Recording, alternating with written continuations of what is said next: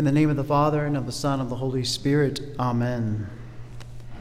Every year on August 6th, we celebrate the Feast of the Transfiguration of the Lord. Since it falls on a Sunday this year, this being the Sunday anticipatory Mass on Saturday evenings, is why we celebrate the Transfiguration of the Lord today. As we just read, the Transfiguration of the Lord, this is a beautiful, amazing account in which the God-man, our Lord Jesus Christ, shows who he truly is, that his divinity is coming forth through his humanity. So he's on top of Mount Tabor. He has his three, seems to be closest companions, apostles with him, Saints Peter, James, and John, and he's transfigured before them. The Greek word there is literally metamorphosized. He's metamorphosized right before them. So you can tell that he looks like a human, but still something different is present about him as well. And of course, we have Moses and Elijah, the law and the prophets, as they're usually indicated to represent, right there with him. And this is all happening with a theophany at the same time. A theophany is this manifestation of God's presence. Usually happens on a mountain from the Old Testament. But we have the Trinity here, because we hear God the Father's voice when he says, "This is my beloved Son, with whom I am well pleased. Listen to him." We have God the Holy Spirit as represented in the cloud. And then we have God the Son and the God-man, our Lord Jesus Christ, the one who is being transfigured. Now this transfiguration is something that is amazing, because in the entirety of our Lord's life here on earth, he manifests who he truly is this one time. You can't say he did it again with the resurrection. You can definitely say that. But this is the one time where he really showed forth his glory through his humanity, showing his divinity. Because when you think of it, he did numerous miracles, yes, absolutely. But so did prophets from the Old Testament before him. This is the definitive moment for the apostles. They're like, okay, there's something different about him.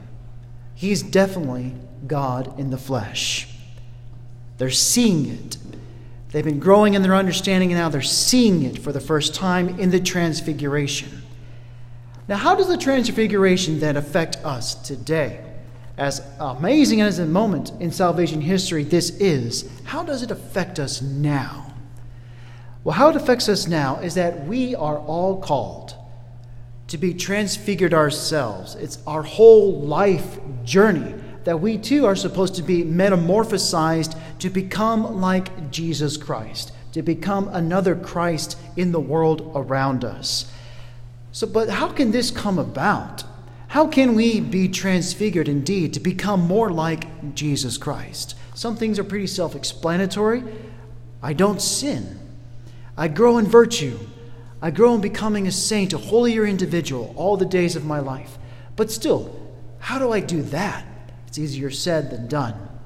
How do I become like my Lord Jesus Christ? How do I become transfigured? Well, we indeed should dive deeply into sacred scriptures. It should be something that's normal for us in our daily lives. It's not something confined only to Sunday. No, it's something that's supposed to be normal. We're supposed to be very familiar with Scripture, because Scripture affects us in a way that we don't realize each and every time we read it, we meditate upon it especially. But what goes even deeper than that is if we go to our Lord where he's truly present, in our churches, in our tabernacles, in the Blessed Sacrament, in the Most Holy Eucharist. Definitely there. But even more so in adoration. In adoration of him upon our altars, whenever he's in that monstrance, and we see that sacred host in that monstrance. And that's because whenever we go and pray before God in the Blessed Sacrament, and especially in adoration, we are always constantly receiving grace from him. We may not ever feel it, as we can feel like when we snap our fingers. We never feel it.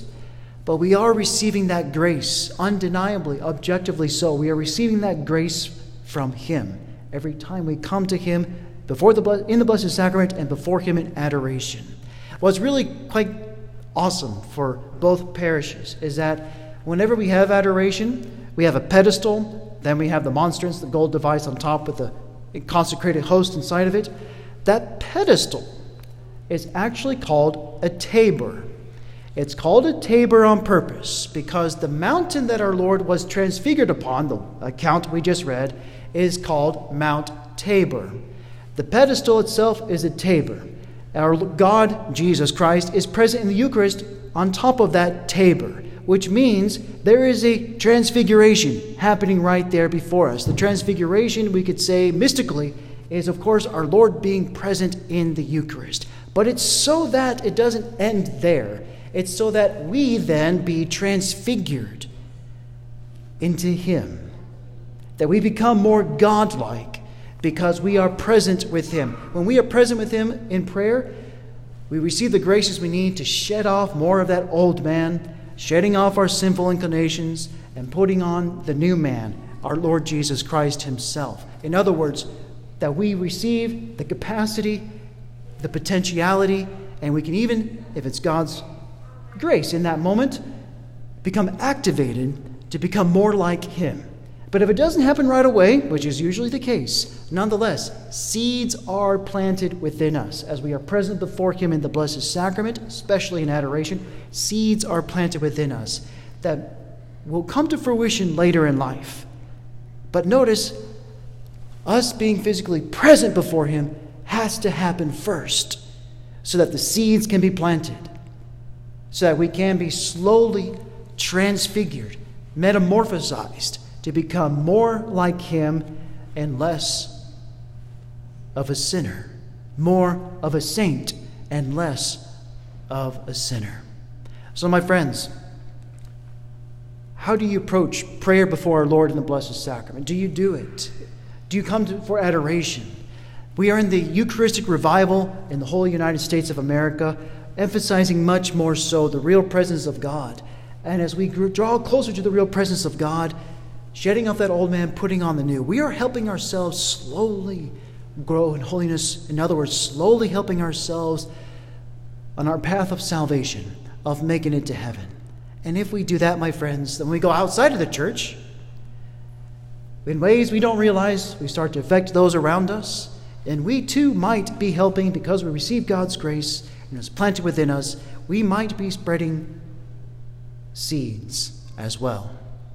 More of God's grace to the people around us, that they, sadly, in this very secular world, might start to think, there's something I need to change in my life. I need to draw closer to God. Just something starts to click. How do you approach our Lord in the Blessed Sacrament? How do you approach adoration? He's waiting so that you may, like we heard of in today's account, you too may be transfigured to become more godlike, to become more like Him, to become the saint that you are called to become.